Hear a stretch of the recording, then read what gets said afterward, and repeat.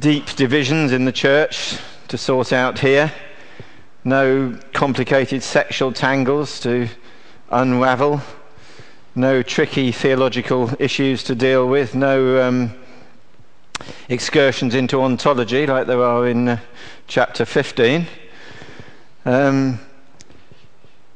Just greetings. Most of Paul's letters conclude with some personal greetings, but this one has rather a lot. And in particular, we have these last few verses, which in Paul's own handwriting, as he tells us. Of course, normally the letter would have been written down by a scribe, of course, but these last few verses are so personal that Paul writes them in his own handwriting. He doesn't dictate them to the scribe. I've called this the personal touch. You'll notice that Paul singles out Stephanas, who was mentioned in chapter 1 as somebody who had come from Corinth and had refreshed them. He reminds them to welcome Timothy and talks about Apollos, who of course was also mentioned in chapter 1, and says he'll come when it's convenient. There is this command to greet one another with a holy kiss. And what is noticeably missing actually is any greeting from the Jerusalem church, but even so they're not forgotten. Now, as we've gone through this epistle, we've realized that there were so many things that were threatening to rip the Corinthian church apart. And Paul has dealt with all sorts of issues, a whole range of things. But now he wants to sort of glue it back together, as it were, put it back together. And I think this is why we have so many greetings here and so much personal touch here. He wants to emphasize the need for the personal relationships and trust between those who are working for the Lord. You might think in these days of instant communication that we don't need personal communication, but I think Paul's very much saying here that we do. We all suffer actually rather from information overload nowadays, don't we? But Paul wants to spend time with them. We get news from Christians all over the world, don't we? And it's difficult to take it all in. We just can't sort of sympathise with everybody everywhere all over the world when we hear news. We're just not capable of doing it. The spirit might be willing, but the flesh is weak. We just send emails instantly, and they arrive instantly and so instantly forgotten. Anyway, all I want to do really is just look through some of the points, issues that Paul makes in this chapter. As I say, you can be relaxed about it. It's nothing very challenging intellectually or even morally in one sense, although there's certainly some things he has to say about the way we should behave. But it's good news, really. It's the things he wants to remind us, that the things that will glue the church together and keep it as a family, a place where it's good to come, rather than turning up on the doorstep and wondering what's going to be said. How are we going to be upset when we turn up? What's going to stick the church together? And I'll deal with these points just more or less in the order that Paul does. I've jumped backwards and forwards a bit, but I thought I'd more or less stick to the order that Paul introduces these things. And the first thing you can see he talks about in the beginning of chapter 16, verses 1 to 4, is the collection for God's people. I put on the slide there a reminder from James's epistle. Suppose a brother or sister is without clothes and daily food, and if one of you says to him, "Go, I wish you well, keep warm and well fed," but does nothing about his physical needs, what good is it? In the same way, faith by itself, if it is not accompanied by action, is dead. The target, as we say, for this gift is, as we can see in verse 3, is Jerusalem.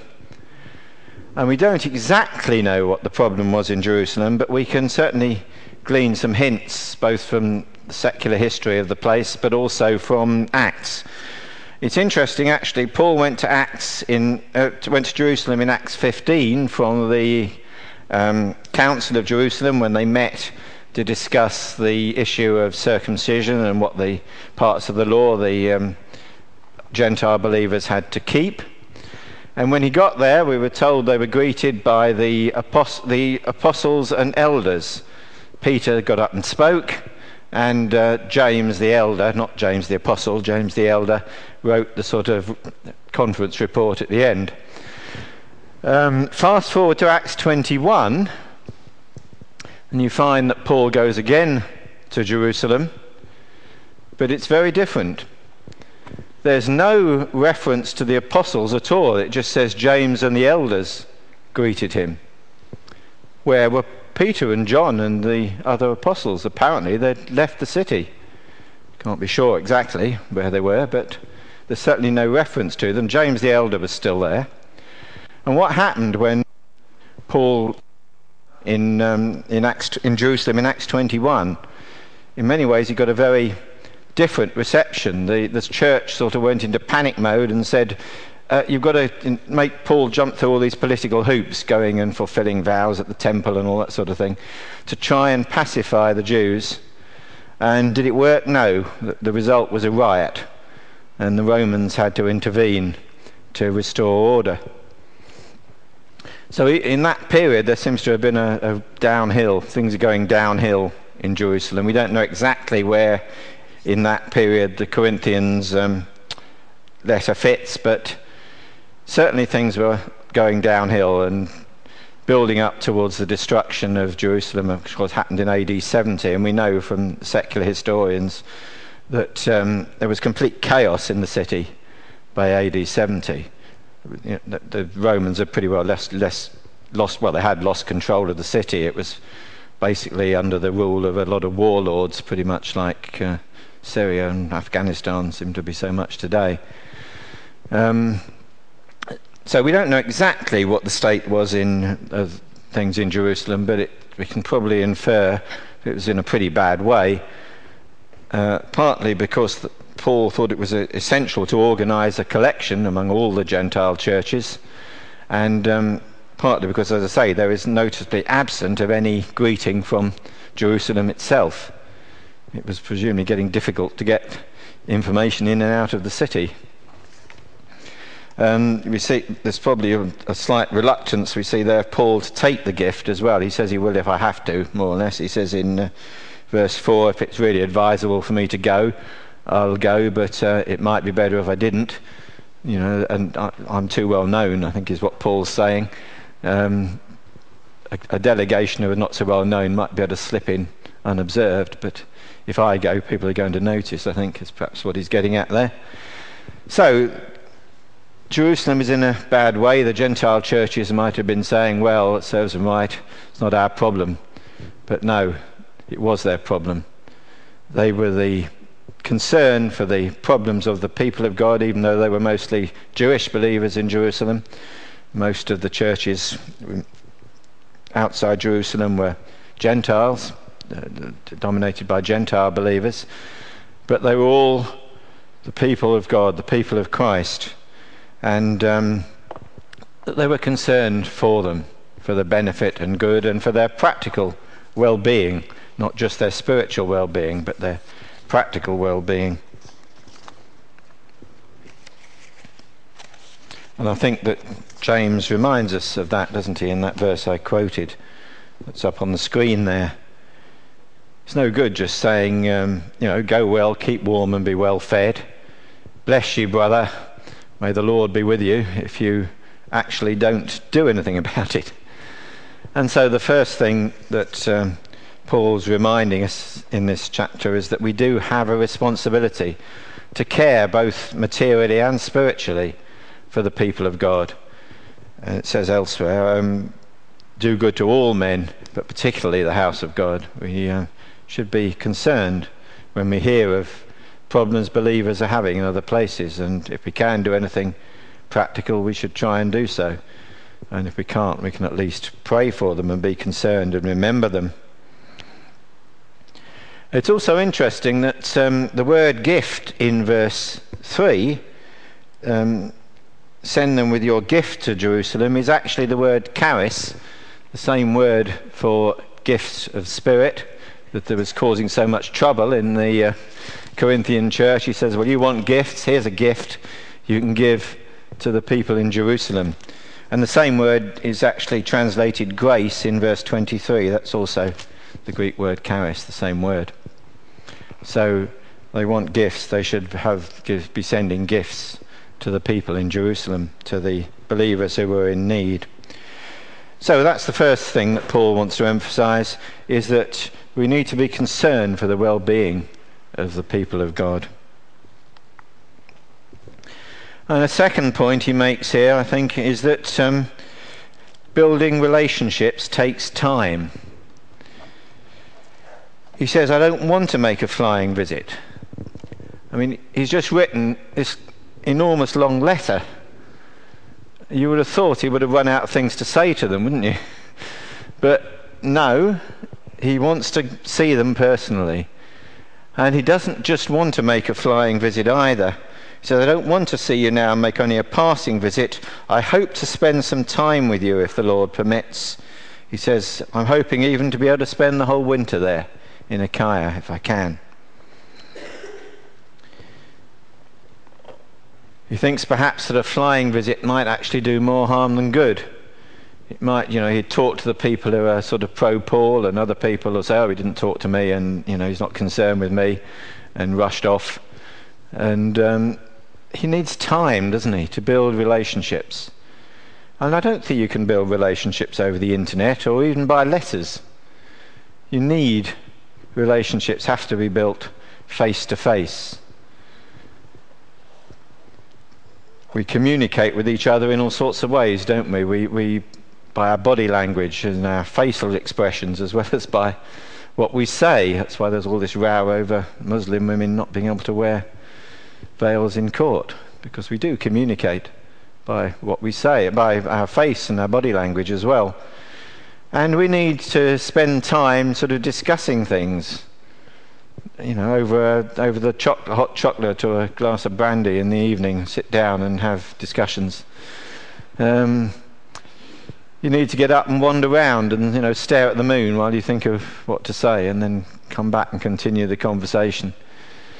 We need to eat together. Paul's made this point earlier, hasn't he? The importance of people eating together. Humans have fellowship by eating together, and when they eat together they share not just food but their ideas and their conversation as well.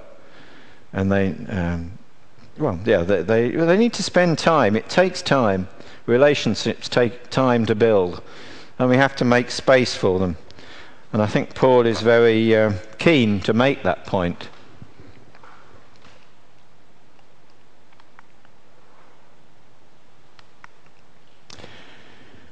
And yet, at the same time, we, if you might say, the Corinthians, perhaps need to be a bit understanding about this.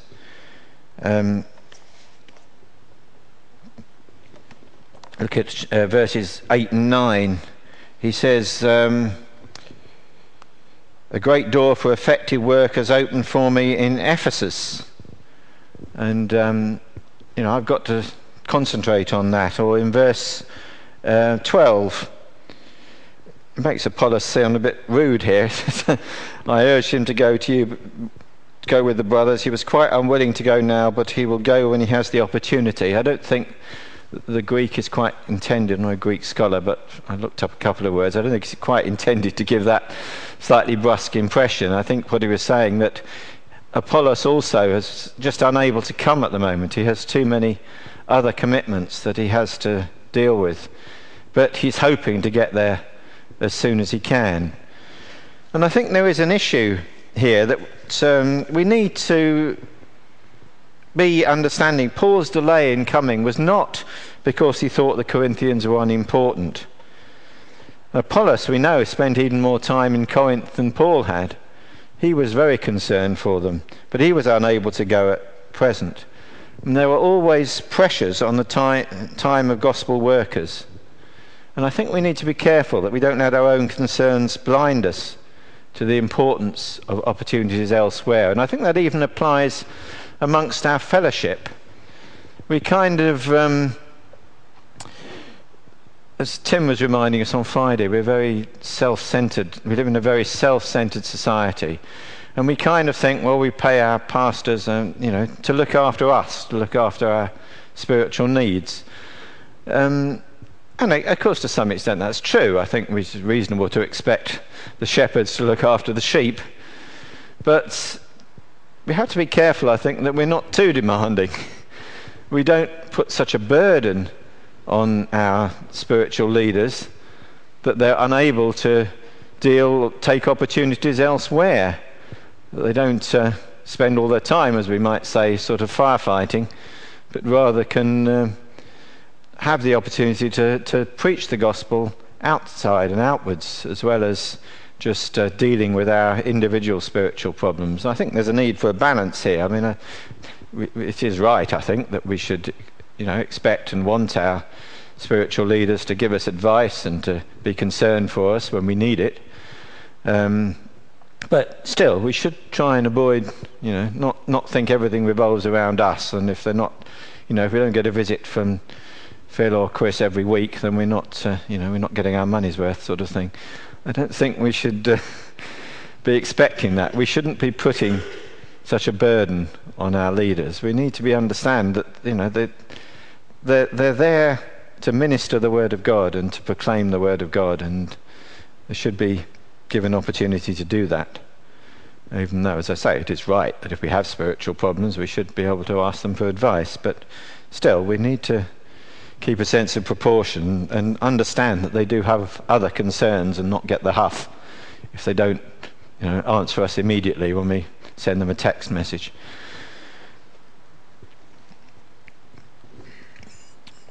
The next point I think he makes is the importance of personal recommendation. That's quite important.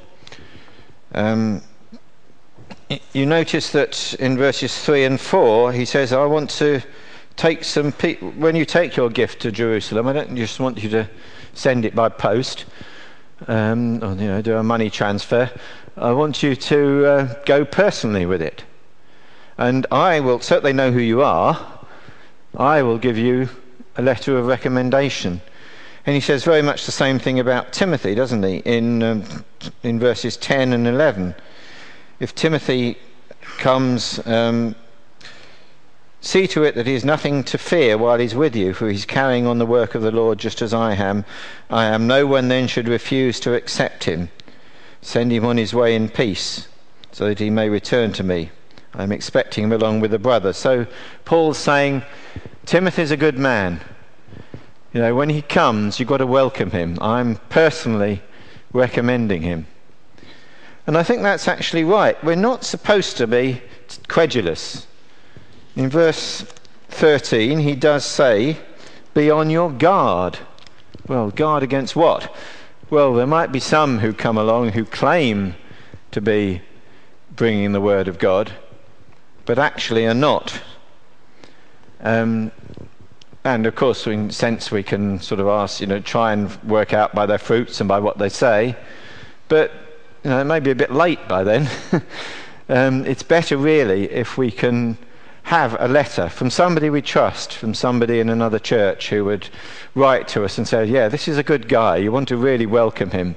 He's really worth listening to, or he will really help you when he comes. And similarly, when we send people elsewhere, or when our members move on, as Adam and Rachel have just done, it's right, I think, that we, I gather Phil went personally and pretty much said that, yeah, we recommend these guys. They'll really be an asset to your church. Welcome them, because they'll really help you out. And I think that's the right thing to do, and we perhaps should bear it in mind. When we're seeking new people to come, we should, if possible, try and get recommendations from people who know them. And again, when people move on from us, we should be recommending them also, because that will stop the wolves in sheep's clothing sneaking into the church. If we don't want the church to be blown apart, if we want it to be unified, we have to be on our guard. We have to protect the perimeter. We have to make sure that we're not letting things in which shouldn't be getting in. And a good way to do that is to work by personal recommendation from people that we trust. So I think that's quite an important point. This idea of recommendation, sending a letter or recommending personally, is quite an important thing to bear in mind as people move around between churches.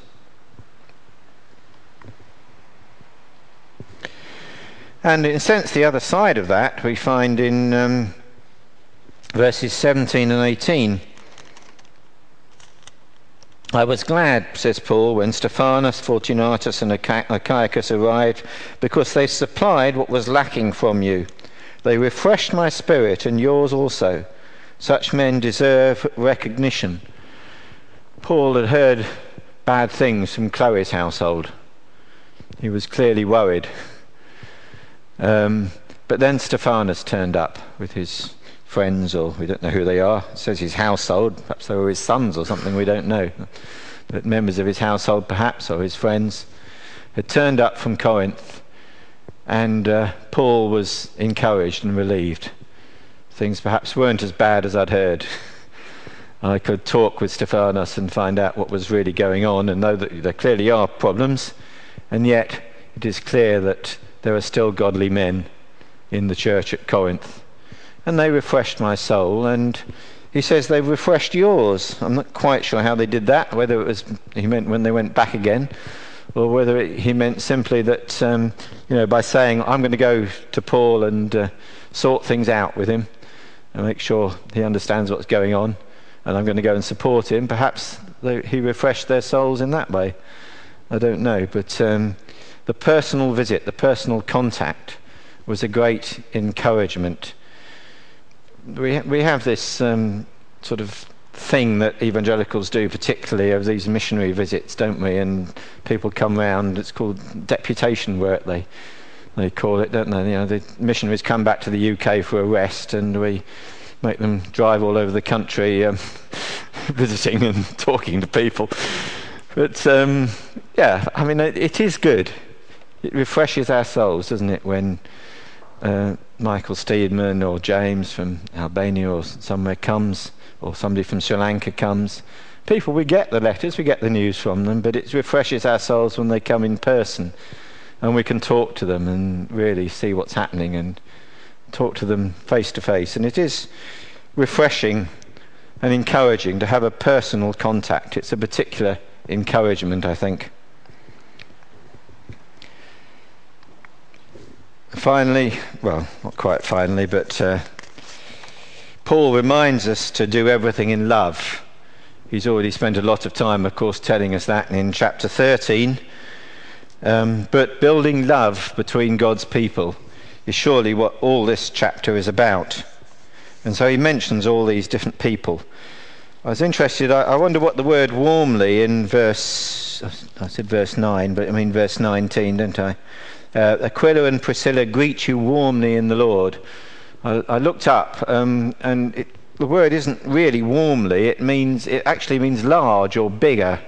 So we could think of it as something like saying a big hug from Aquila and Priscilla.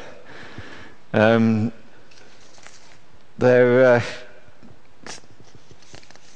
want to send love. They can't perhaps send anything else particularly. But they want the Corinthians to know that they're loved, and there is a concern from them, and they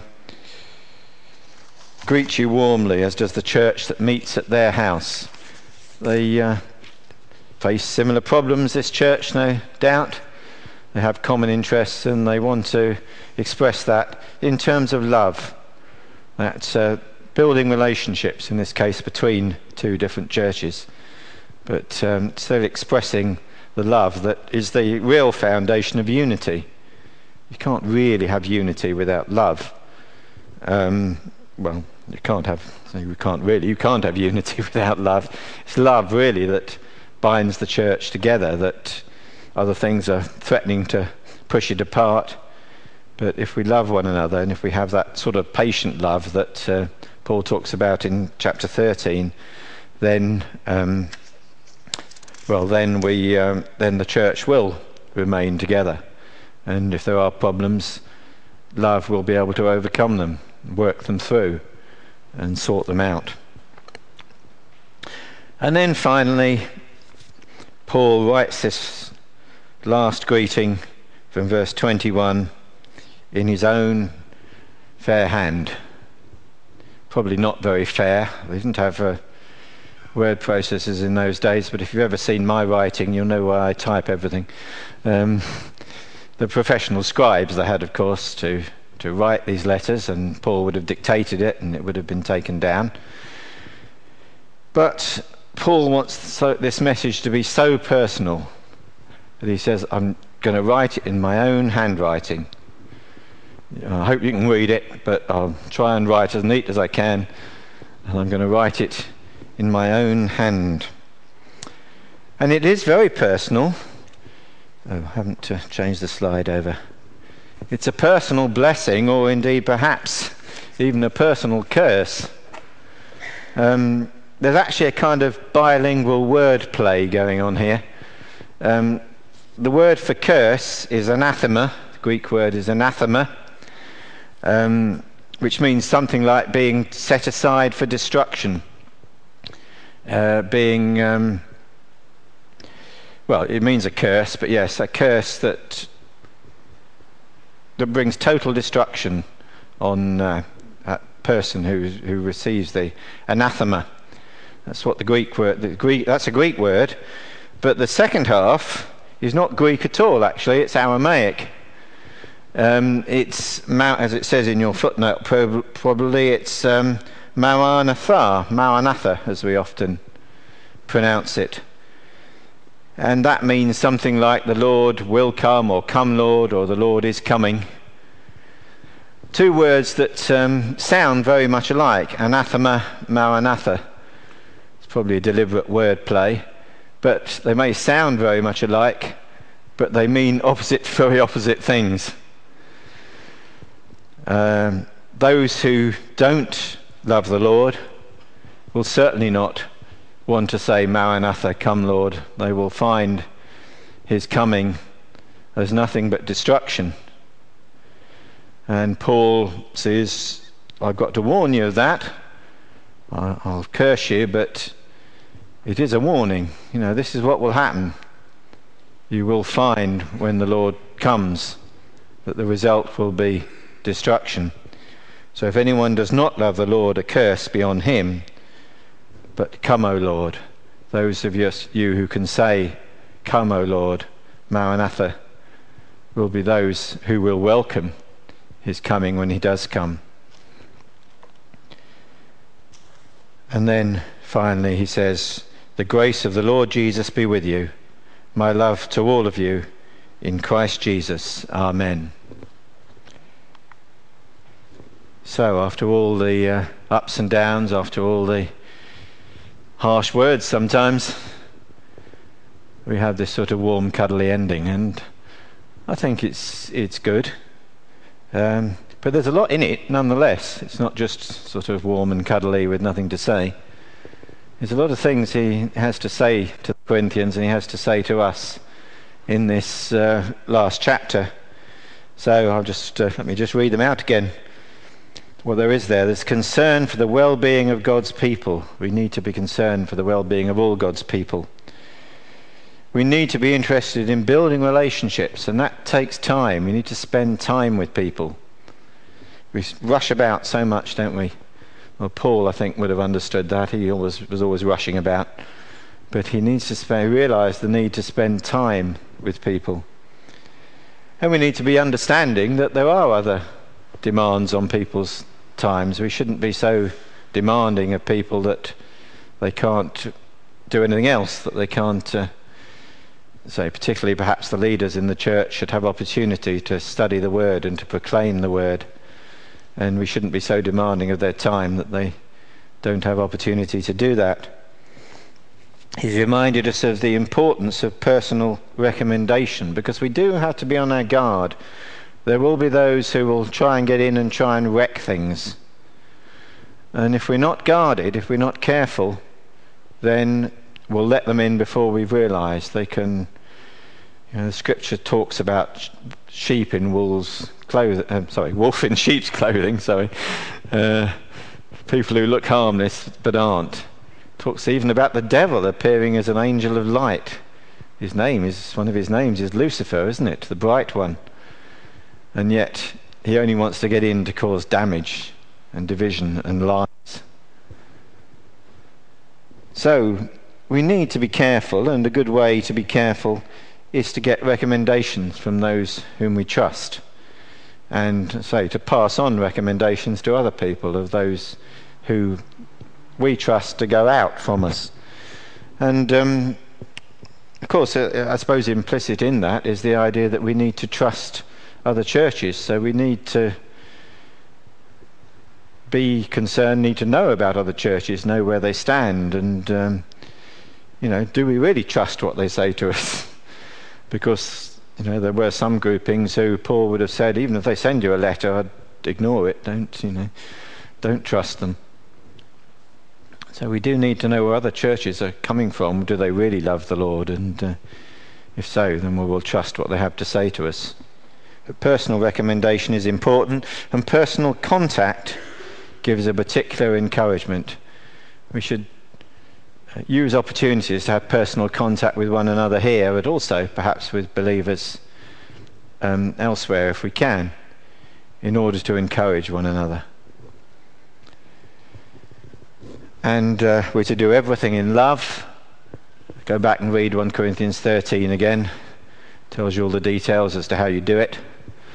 But love is patient, love is kind, long-suffering, doesn't keep a record of wrongs, and all the other things that Paul says. And then we have this very personal greeting, and perhaps, he says do the same thing, doesn't he, in verse 20. He says, greet one another with a holy kiss. I don't know whether it's very British to go around kissing people, but they do it, of course, in other cultures. But we certainly should be greeting one another with a spiritual kiss, at least with a sign of love and of affection for one another. And Paul has this affection for the Corinthians, and sends this blessing to them. And even though it's a blessing that always comes also with a warning, be careful. Do you really love the Lord? I'm showing you my love on the basis that I believe that you love the Lord, but it could also show that you don't. So be careful.